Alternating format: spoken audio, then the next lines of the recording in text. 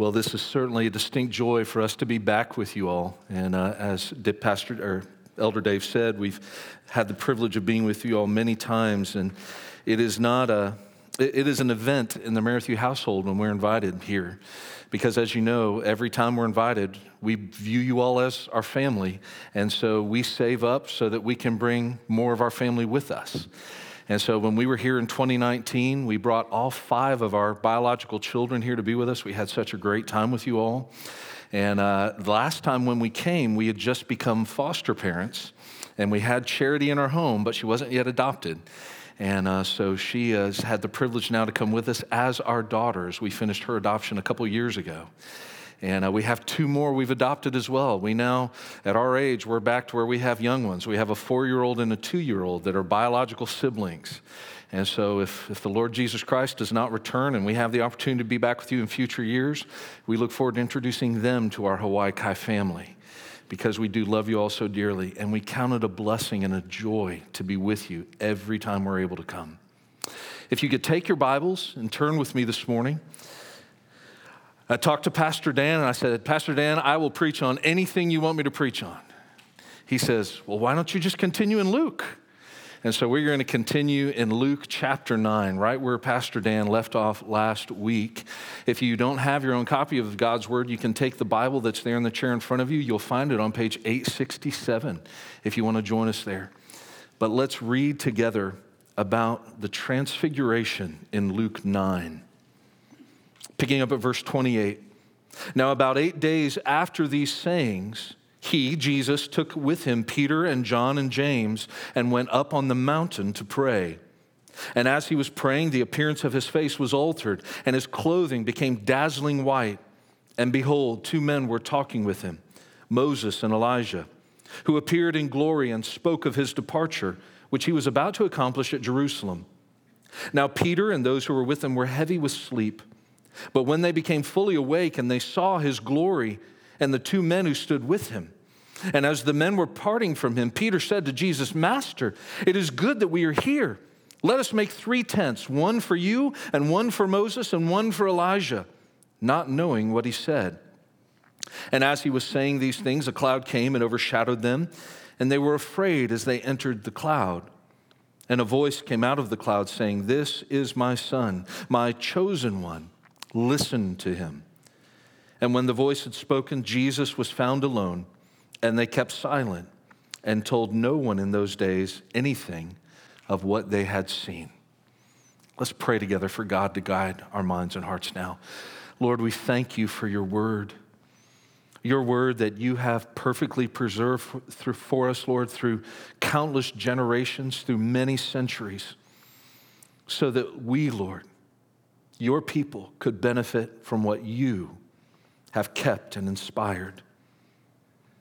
Give us ears to hear, eyes to see, minds and hearts to understand and to obey. More than anything, Lord, let us be a people, lead us to be a people who stand in awe of Christ. In your name we pray. Amen. Amen. You know, it is special to come to this text on Father's Day because this is one of those occasions during the earthly ministry of Christ when we have God the Father speaking audibly his approval of his beloved Son during his earthly ministry. And the perspective I'm going to lead us in as we take a look at this text this morning is really for us to ask ourselves, are we as a people in awe of God? And I think you all know, we all know together what it is to be in awe of something. You know, there are such beautiful places just on this island. If you take the time to hike up to some of the higher points, even just on this side of the island, you're struck with awe as you look out at the beauty of the ocean and the beauty of the beaches and the sights that you can behold. If you've ever been up in an airplane and been able to behold an even larger view of things, it's amazing. It's something that strikes you with awe. But what does it mean to be and to live in awe of Christ? Paul David Tripp wrote a book called Awe. The subtitle of it is Why It Matters for Everything We Think, Say, and Do. And he points out in that book that we, especially as Christians, as believers in Christ, we are made to be a people who live in awe. He said in that text, God created an awesome world, and he intentionally loaded it with amazing things to leave you astounded. The carefully air-conditioned termite mound in Africa, the tart crunchiness of an apple, the explosion of thunder, the beauty of an orchid, the interdependent systems of the human body, the inexhaustible pounding of the ocean waves, and thousands of other created sights, sounds, touches, and tastes. God designed all of these to be awesome. And he intended you to be daily amazed, because every awesome thing in creation is designed to point you to the one who alone is worthy of capturing and controlling the awe of your searching, hungry heart. The other part of the problem we face, though, is that in our flesh, we are what he calls awe amnesiacs. We can be struck by awe of something and yet very quickly forget. Let's walk through this text this morning, and hopefully as we do so, recover what it means to be in awe of Christ. We pick up at verse 28 as we talk about the glory of the transfigured Christ here. That's my first point. Luke specifically mentions 8 days here because he wants his readers to understand that the events that are following here are just about 8 days from what he recorded in the previous passage. You remember the sermon from last week that in response to Peter's confession of his messianic identity, Christ began to speak to his disciples very intentionally about the road to the cross. He was now preparing his men to travel that path of suffering with him. And part of that preparation involved giving a few of them a vision of his divine glory. So out of the 12 disciples, he took Peter, John, and James with himself up to the top of a high mountain for a time of prayer. And this was the first time in the Gospel of Luke that we see Jesus kind of singling out an inner group from within the group. These men were closer to him than even the others. These men were clearly leaders, and they seemed to have a great level of intimacy with him. If you look at the parallel passage in Mark 5:37 shows us an earlier instance where these 3 men were specifically selected by Christ to accompany him when he went to heal a synagogue official's child. Later, they would also be the 3 that were chosen to accompany him a little bit further in the Garden of Gethsemane the night before his crucifixion. And so keep in mind the identity of these 3 men. James would be the first of the 12 to be martyred. Peter and John would be the only 2 apostles from among the original 12 to write books of the New Testament. And so if we take all that into account, and we understand where we are in the life and ministry of Jesus, we see that this is a very important event, a very central event, as Jesus is now on his way to the cross. If you think about just where this might have happened, historians and archaeologists have come to believe that the mountain where the transfiguration occurred was Mount Meron. It was a mountain of about 3,900 feet high. It was the highest mountain in Israel, and it was right on the way from Caesarea Philippi to Capernaum. And so these 3 disciples went with Jesus up to the top of this mountain for a time of prayer, and while there, they saw Jesus transfigured before their eyes.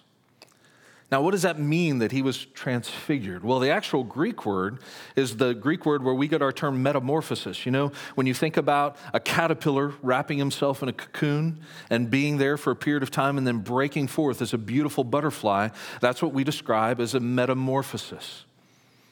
That's the term that transfigured represents.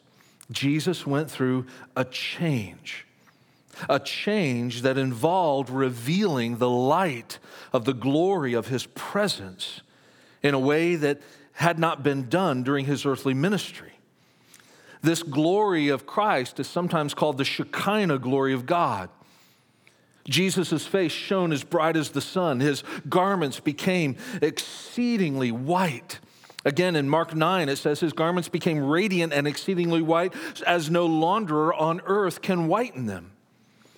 Jesus' his entire person literally radiated with the dazzling splendor of the Godhead, with the light of the glory that was his in his immanence before the incarnation. I guess the closest we could come to maybe understanding this is those painful moments, when we're asked to look into the sun. Maybe somebody's trying to get a photo of us, or we're somewhere beautiful, or maybe we're down on the beach and we've just forgotten our sunglasses, right? And we make that mistake of glancing toward the sun and how that pierces our vision. We immediately have to turn away because of the brightness of it. The light of the glory of Christ is shining in such a way. It is dazzling before these men. We see Jesus similarly described in this dazzling fashion at the very beginning of the book of Revelation. In Revelation chapter 1, verse 12, the Apostle John says, "And I turned to see the voice that was speaking with me, and having turned, I saw 7 golden lampstands, and in the middle of the lampstands, one like a son of man, clothed in a robe reaching to the feet, and girded across his breast with a golden girdle. And his head and his hair were white, like white wool, like snow. And his eyes were like a flame of fire. And his feet were like burnished bronze when it has been caused to glow in a furnace. And his voice was like the sound of many waters." That vision there at the beginning of the book of Revelation is Jesus. Jesus, who is literally the light of the world. He himself told us that, didn't he? In John 8:12, Jesus therefore spoke to them again, saying, "I am the light of the world. He who follows me shall not walk in darkness, but shall have the light of life." So Jesus was transfigured. He was dazzling and resplendent in his glory before his men. And in that moment, he was also not alone. Look at who was with him. Moses and Elijah. Moses and Elijah appeared alongside him, and it says here in our text, "And behold, 2 men were talking with him, Moses and Elijah, who appeared in glory and spoke of his departure, which he was about to accomplish at Jerusalem." So Moses and Elijah came to encourage and support Jesus as his movement towards his death on the cross was becoming more deliberate. Again, the work of Christ that would take place at Golgotha was decreed by God in the covenant of redemption and eternity past between the Godhead. Jesus came to earth for this purpose, a purpose that had been planned in eternity past. And yet we understand that as the perfect God-man, Jesus was fully God and fully man, he still needed encouragement and strengthening in his humanity. He needed encouragement from Moses and Elijah. Now, we ask the question, why these 2 men in particular? Of all the other people that we have in the Old Testament, why is it these 2 that are sent to encourage him at this time? You could literally research this for a couple weeks, and you would find over a dozen different opinions as to why. I'm not going to go through all of those for you. I'm going to give you what I think are just the best ones. Of all the best explanations, I think these are the best. First, Moses. Moses was the great lawgiver. If Abraham was considered to be the father of the Israelite nation, Moses was considered to be the father of Israel's religious life. Right? Moses is the one who received the law of God on the mountain of Sinai and delivered it to the people. Moses was an Old Testament type of Christ, in that he was God's anointed deliverer who rescued God's people out of their slavery. He served as their mediator on Mount Sinai, and then he delivered them to the promised land. And those are all generally aspects of what we see Christ ultimately fulfilling. As far as earthly instruments of God, again, Moses was pivotal in the Israelite understanding of who they were as a people of faith. And everything that Moses delivered to the people of Israel in terms of the law ultimately pointed to Christ. Jesus said in John 5, verse 46, "For if you believed Moses, you would believe me, for he wrote of me." Well, then we go to Elijah. Why Elijah? Of all the other Old Testament prophets, why him? There were many others, prophets before him and others after him. But Elijah's ministry as a prophet really had national prominence at a time when paganism and idolatry was rampant in Israel. He was incredibly courageous, and he worked greater miracles than any other Old Testament prophet. You remember facing down the prophets of Baal on Mount Carmel. You had the prophets of Baal calling upon their gods. Elijah stood alone, and he called down fire from heaven that consumed the sacrifice and even vaporized the stones that the sacrifice was laid upon. And so Elijah as well was there because he represented the greatest of the Old Testament prophets. He was one of the most revered and romanticized prophets in Israel at that time. These two men together represent the law and the prophets. These two men together bore testimony to Christ's divine glory and his unique role as Savior of men. And their presence pointed to Christ as the fulfillment of everything they stood for and labored for in their ministries during their time on earth. And so by Moses and Elijah being there with Christ, their presence pointed to him as the ultimate and most full revelation of God. They were there to bear witness to the primacy of the Word made flesh and to encourage him on his path to the cross. Both of those men, if you think about it in their earthly ministry, they testified to the shadow that was yet to come. Christ actually being here was the substance of everything that God had promised. Well, that takes us to the disciples' reaction. My second point is the earnest desire of all true disciples. Look at how Peter reacts. Look at verse 32. Now Peter and those who were with him were heavy with sleep, but when they became fully awake, they saw his glory and the two men who stood with him. And so here, Peter and James and John, at different times they struggled. They were imperfect men, but there they were up on the mountain. Even though they had been heavy with sleep, they now were brought awake by this marvelous and dazzling sight that was before them. They awoke to see Jesus in his glorified state, conversing with a glorified Moses and a glorified Elijah.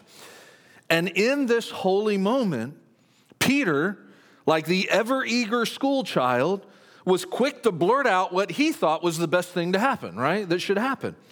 Peter was so enraptured by the scene that he didn't want it to end. And so Moses and Elijah appeared here to encourage Christ on his road to the cross, but Peter thought they should all go ahead and stay right there in this glorious moment of transfiguration. Now, we tend to be kind of hard on Peter sometimes, especially, when he's busy sticking his foot in his mouth or going back on something that he promised to do. But if we stop and think about it for a minute, if you or I were up on that mountain, we would want the same thing.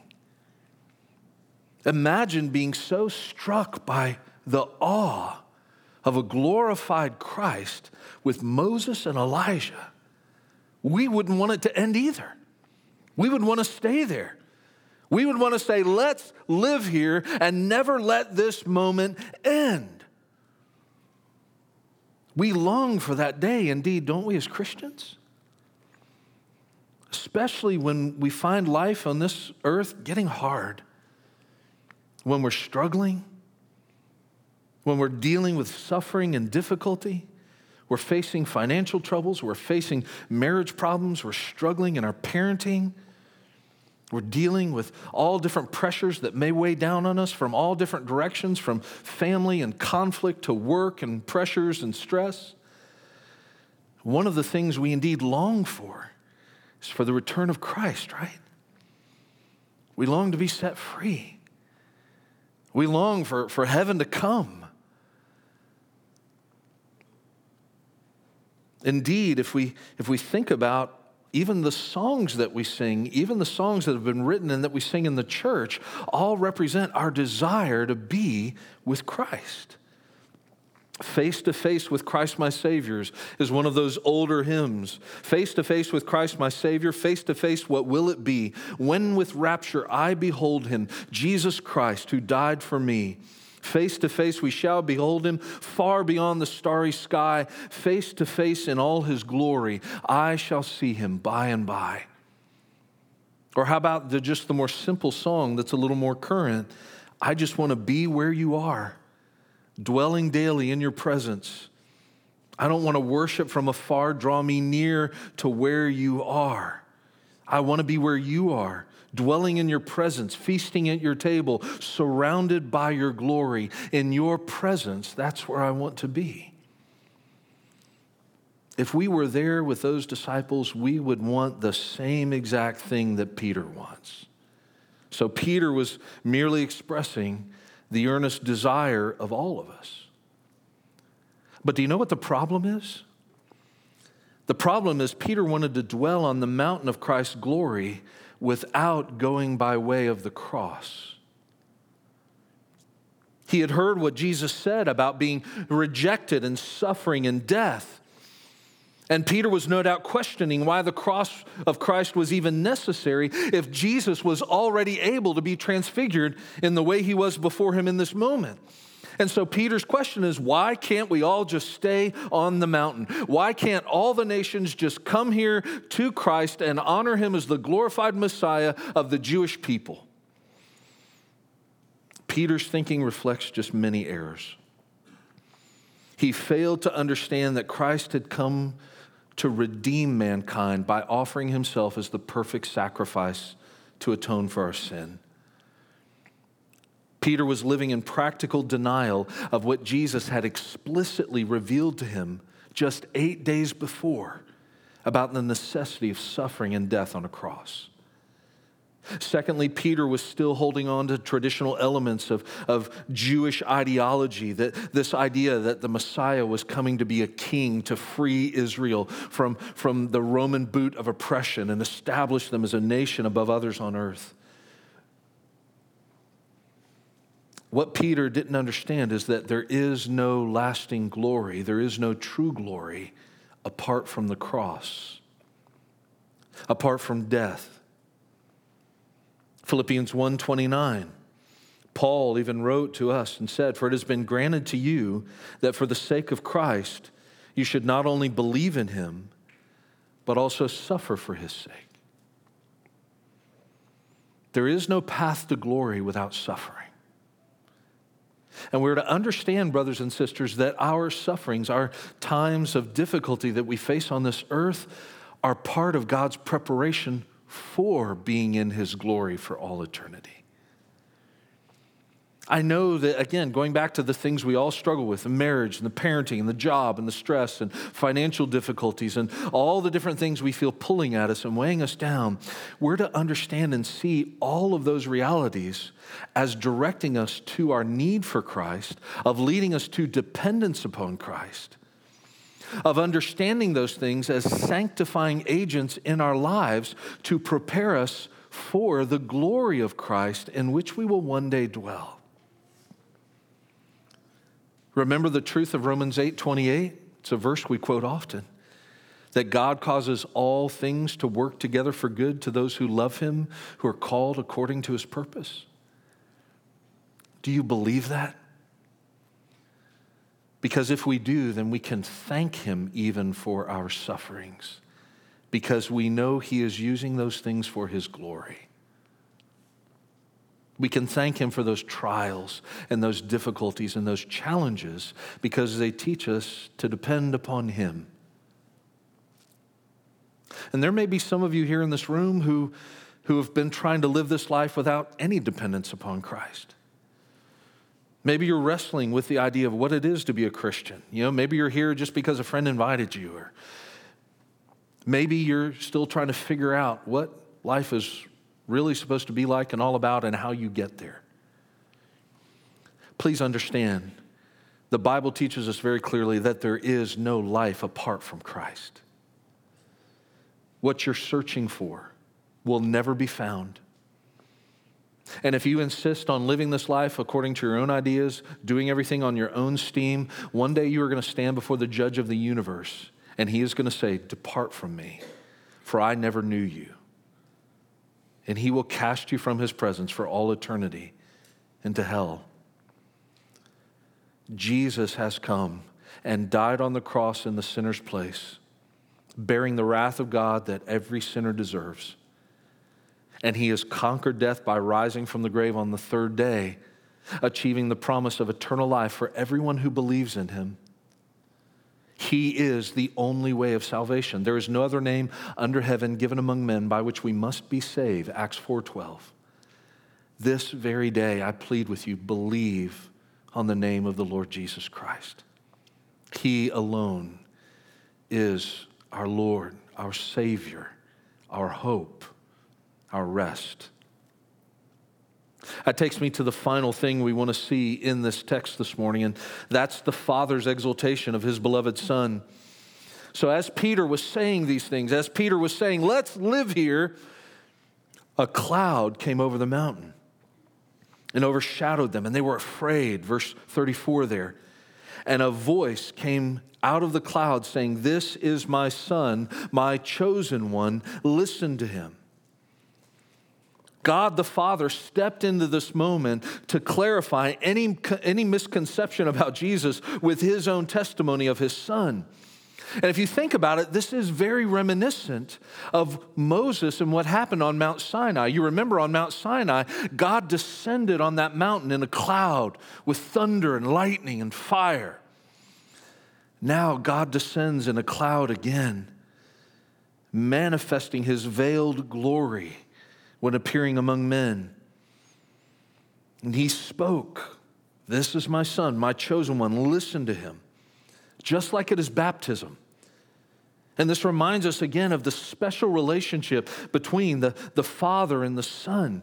Jesus is God's chosen beloved Son. There is a deep, rich, and profound relationship here between the members of the Godhead. And this is one of the beauties as we see the Trinity and see and seek to understand what that is, that God is one and yet three. God the Father, God the Spirit, God the Son, God the Spirit, they've existed as one being and perfectly loving community of three persons for all eternity. The Father loves the Son infinitely, perfectly, eternally. He delights and rejoices to behold his glory in the person of the Son. And that love and delight extend to the Son in his incarnation, because by robing himself in humanity and undertaking the work of redemption, Christ was perfectly fulfilling the Father's plan. So God the Father here spoke to express his joy and his eternal love of his Son. And that's a special message, isn't it? Jesus Christ alone embodied the absolute perfection that God required in his righteous law. Jesus was truly the culmination of everything that Moses and Elijah stood for. And thus, his person and his righteous character and his dedication to his Father's will was truly pleasing to God the Father. So the Father says, listen to him. That statement bears the force of a command, and it's aimed directly at Peter, James, and John. Regardless of their own desires or misunderstandings, regardless of their own limitations or fears, they needed to listen to Christ. If Jesus said that he had to go to Jerusalem to suffer and die, then they had better believe him and not try to cut that part of the trip off. If Jesus told them to take up their cross and follow him, then they had better do it. If he told them that he would rise from the grave and later return to glory, then they had better count it so. With this short phrase, God the Father was giving them his own divine affirmation of everything Jesus had said. And how did these men respond? Well, if we go to a parallel passage in Matthew's account, it says they fell on their faces and they were much afraid. And if you think about it, that's where they should have gone in the first place. They should have assumed that position when they saw Jesus transfigured, in that moment that his divine glory was revealed to them. Because that's a proper acknowledgement of the glory of God. Again, our God is a consuming fire. A consuming fire. He is perfectly and ultimately holy. And we should live in awe of him. You know, in Alabama, when we have storms roll through, we have tornado sirens. I know here in Hawaii, you all have tsunami sirens, right? You have warnings that go off in case there's an earthquake somewhere in the Pacific Rim. And all we need to do is look back a few years and see the kind of damage that a tsunami can bring, right? You can pull up YouTube videos and others of when those tsunamis swept into Japan and other regions, and just amazing how quickly and powerfully devastation wiped places on the coast of Japan clean. Think of how much more powerful God is than even a tsunami, a tornado, any other natural disaster we might think of. Think of how powerful he is when he literally could speak and the universe come into existence. God is worthy of our awe, and Christ is worthy of our awe. I want to go back and quote Paul Tripp again from his book. Only when awe of God rules your heart will you be able to keep the pleasures of the material world in their proper place. You see, God hasn't promised you a good job or great kids. He hasn't promised you an easy marriage and a comfortable place to live. He hasn't promised you physical health and a good church to attend. He hasn't promised you that you would experience affluence and be surrounded by things that would entertain you. What he has promised you is that he will complete the work begun in you. So how do we cultivate awe when we have grown so accustomed and comfortable with even stories like this? The reality is, brothers and sisters, we're to continually be a people who come back to the Word. We starve ourselves in our spiritual life when we are not a people of the book, when we are not regularly taking in and reading and studying Scripture. And so come back to God's Word, and I would even encourage you, use your sanctified imagination as you read God's Word. When you're reading about David and ruling over Israel and fighting Goliath, put your imagination to work imagining what the Scripture describes. When we read about Christ, when we read about His coming again, weigh that and consider that and pray that God would direct your mind and your heart to give you understanding of those things. So be a student of God's Word and put yourself in a place where you see and understand what God has revealed. Then pray specifically that God would guard you from a spiritual hardness of heart and an apathy.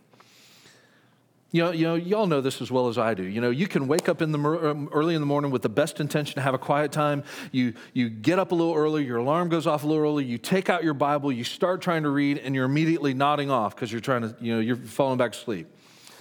And yet, if you also wake up early and take out your device and start scrolling through social media, you're wide awake.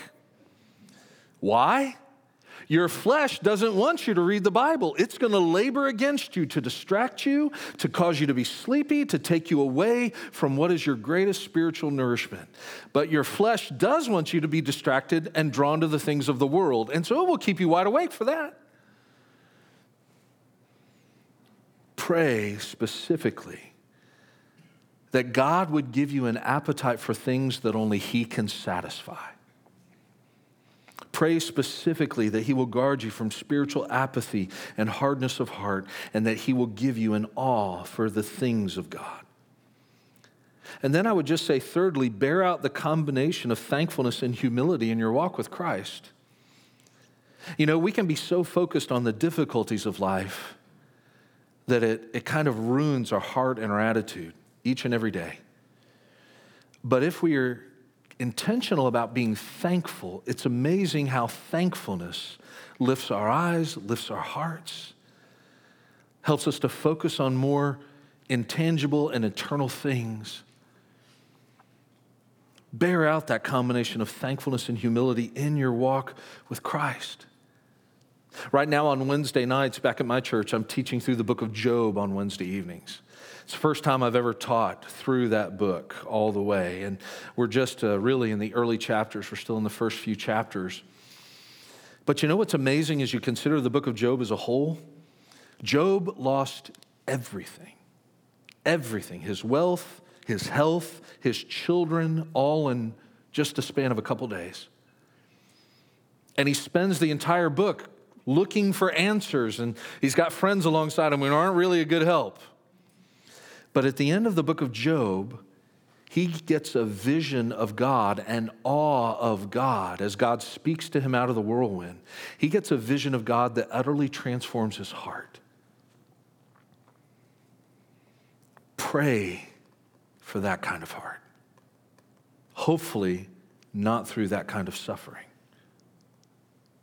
And I would conclude this sermon by encouraging us to understand, fathers, on Father's Day, this is one of the ways that we're called to shepherd our families. You talk about being in the Word and being in the truth and being students of Scripture. You talk about praying that God would guard us from apathy, guard us from complacency, and fill us with an awe of Him. You talk about humbly bearing out in obedience the combination of thankfulness and humility.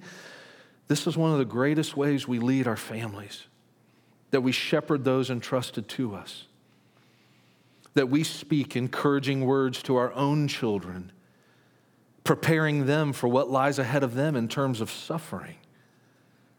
Follow the example of God the Father, and you'll never go wrong as an earthly father.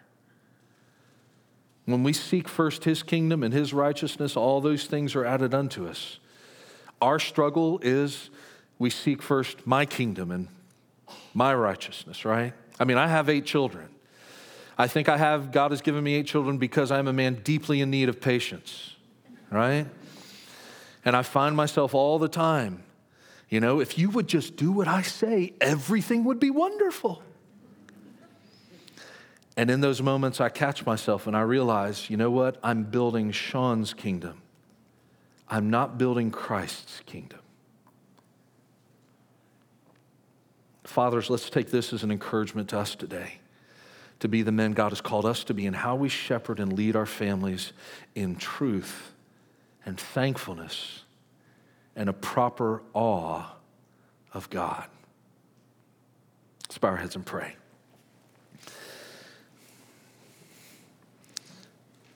Father, we come before you just so thankful that you are a patient, loving Lord.